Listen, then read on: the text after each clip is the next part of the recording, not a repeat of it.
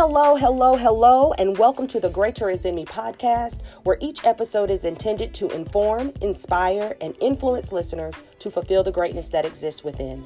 I am your host, P. Sloan Joseph. This podcast is all about my reflections and revelations as a wife, mother, and educator. During our time together, I hope you will learn something from my stories and laugh a little along the way. Stay tuned for today's message.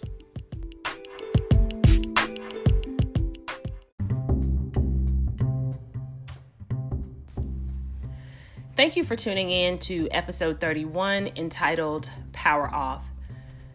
If I can be honest, I have not been in the mood this week to record this episode. I am mentally and emotionally drained from the events of this week. But I came across a quote on Twitter that gave me some perspective. It said, powering off your Chromebook daily is highly suggested because it helps the operating system run smoothly.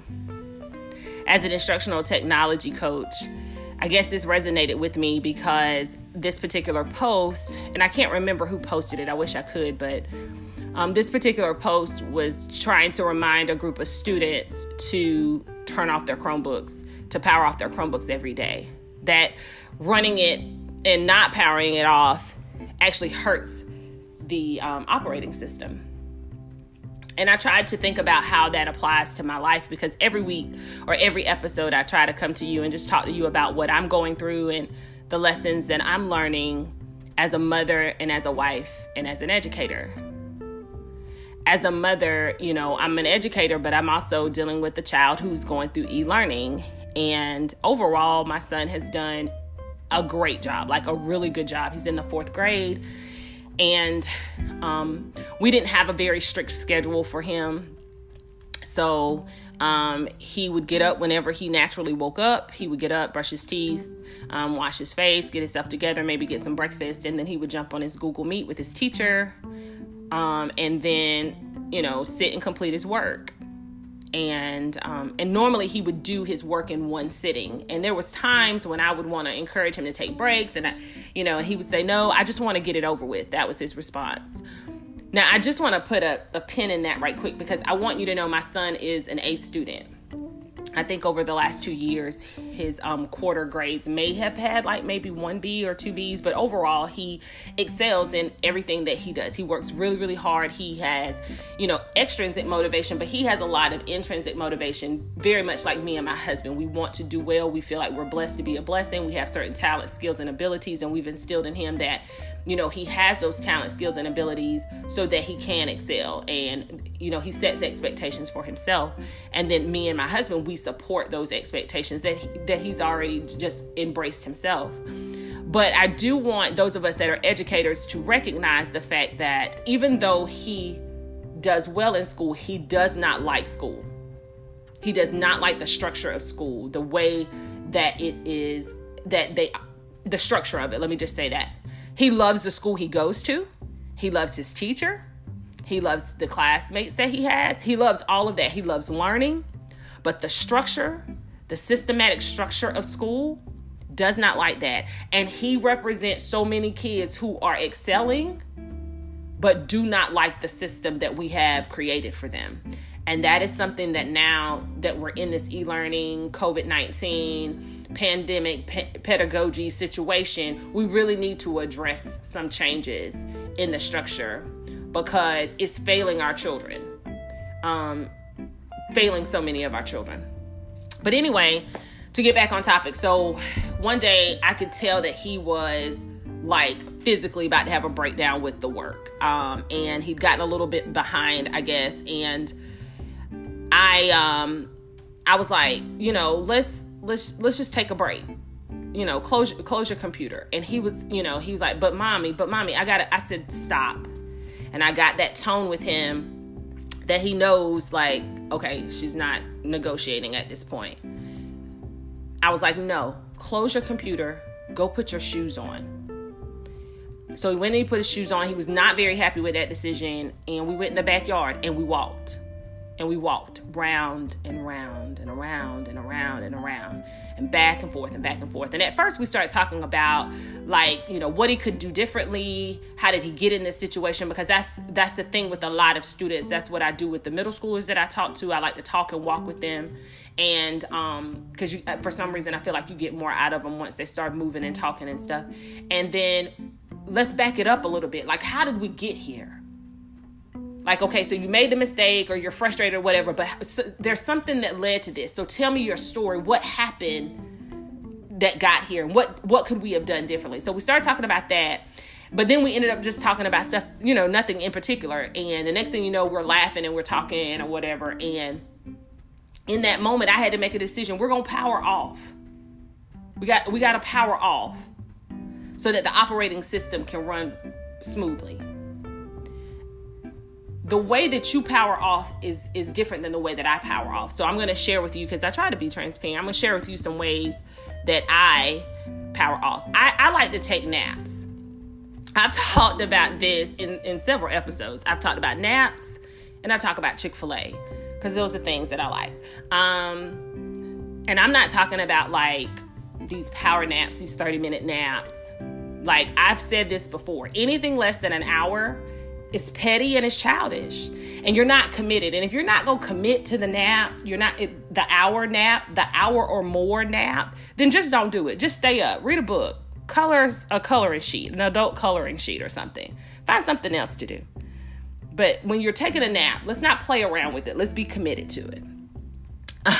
But the other way that I like to power off is when I power off, I like, to enjoy my favorite glass of communion juice.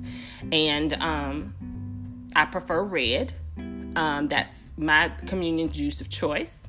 And sometimes it's one glass, and sometimes it's a glass for the Father and one for the Son and one for me.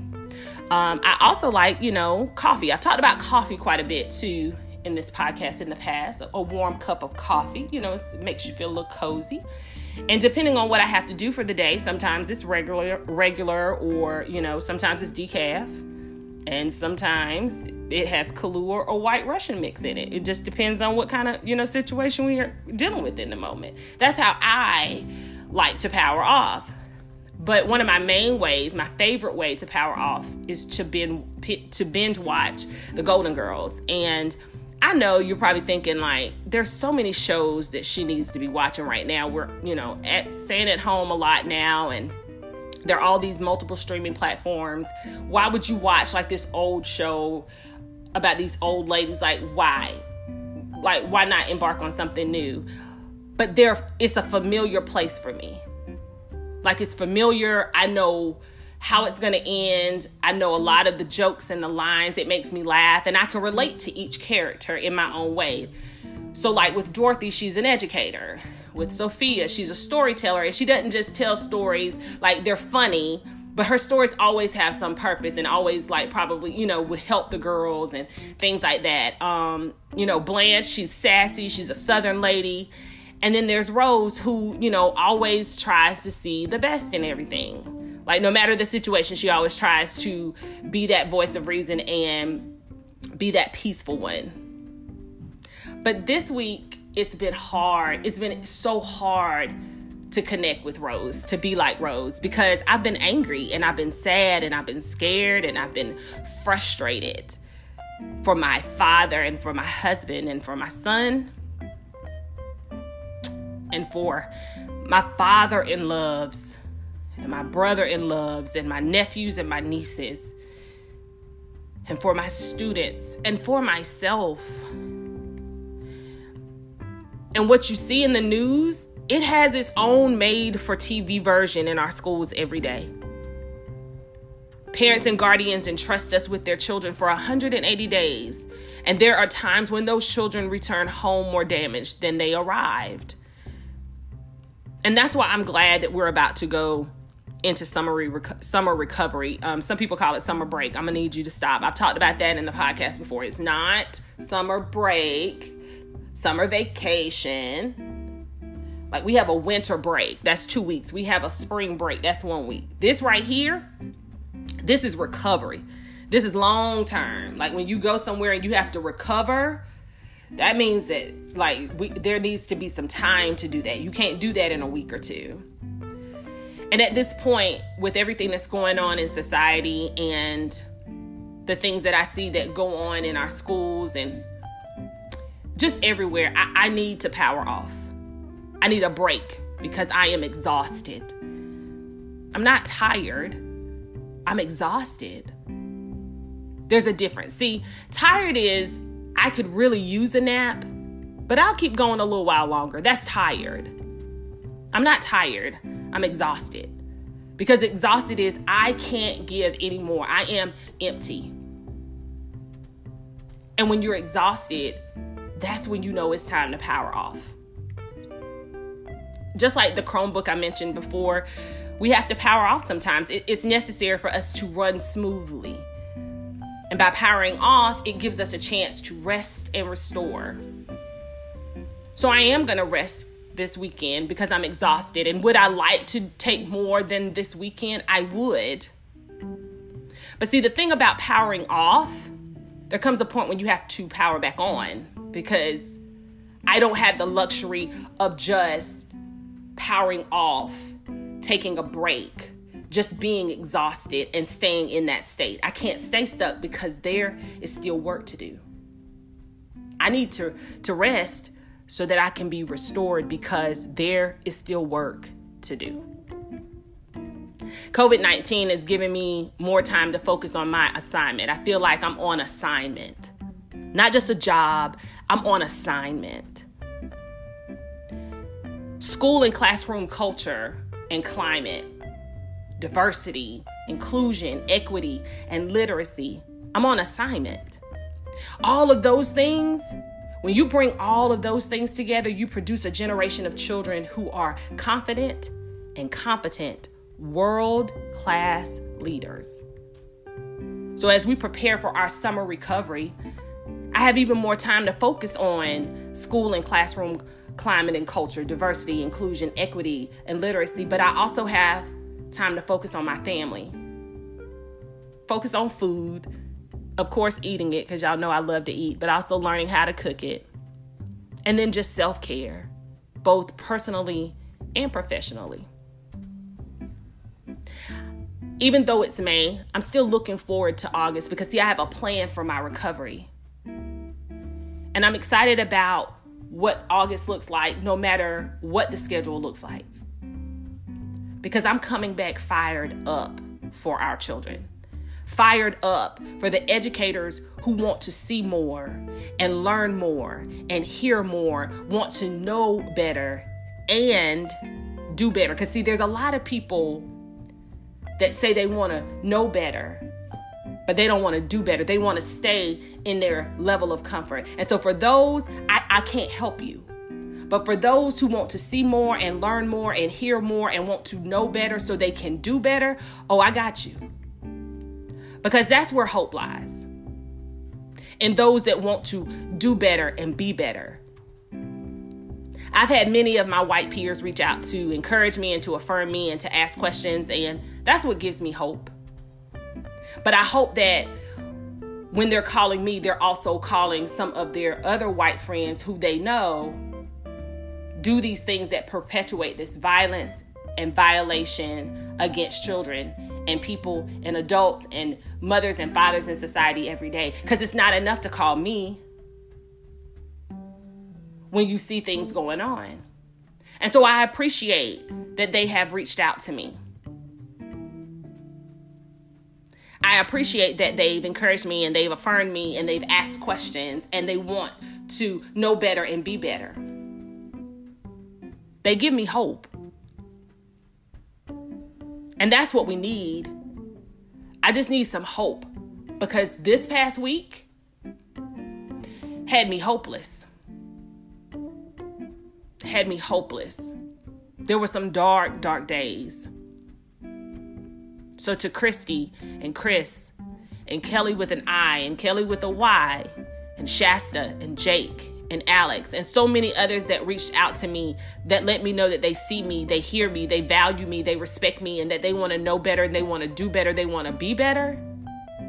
Thank you for giving me hope in the midst of a very dark week.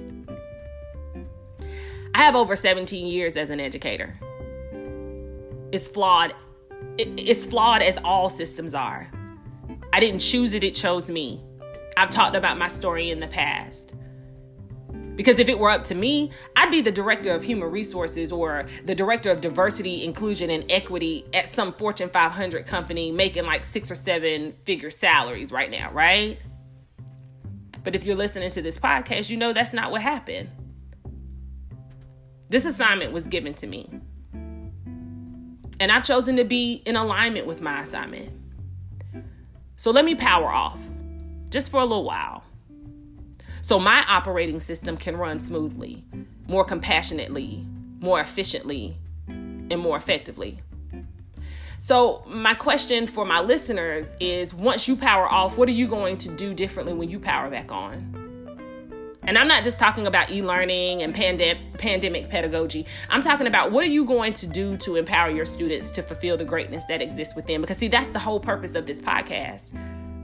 To inform, inspire, and influence listeners to fulfill the greatness that exists within. So if I'm doing that through my podcast, how are you doing that in your spaces? With your Black and brown faces. And with the white faces in your room that don't feel seen, valued, and heard, because that's a population too. What kind of books will you use to move beyond the narrow narratives our children have always seen and heard? How are you going to help students to love, value, and respect themselves so they can turn around and love, value, and respect you and their peers and people in society? Because I've told y'all many, many times, people can't give what they don't have.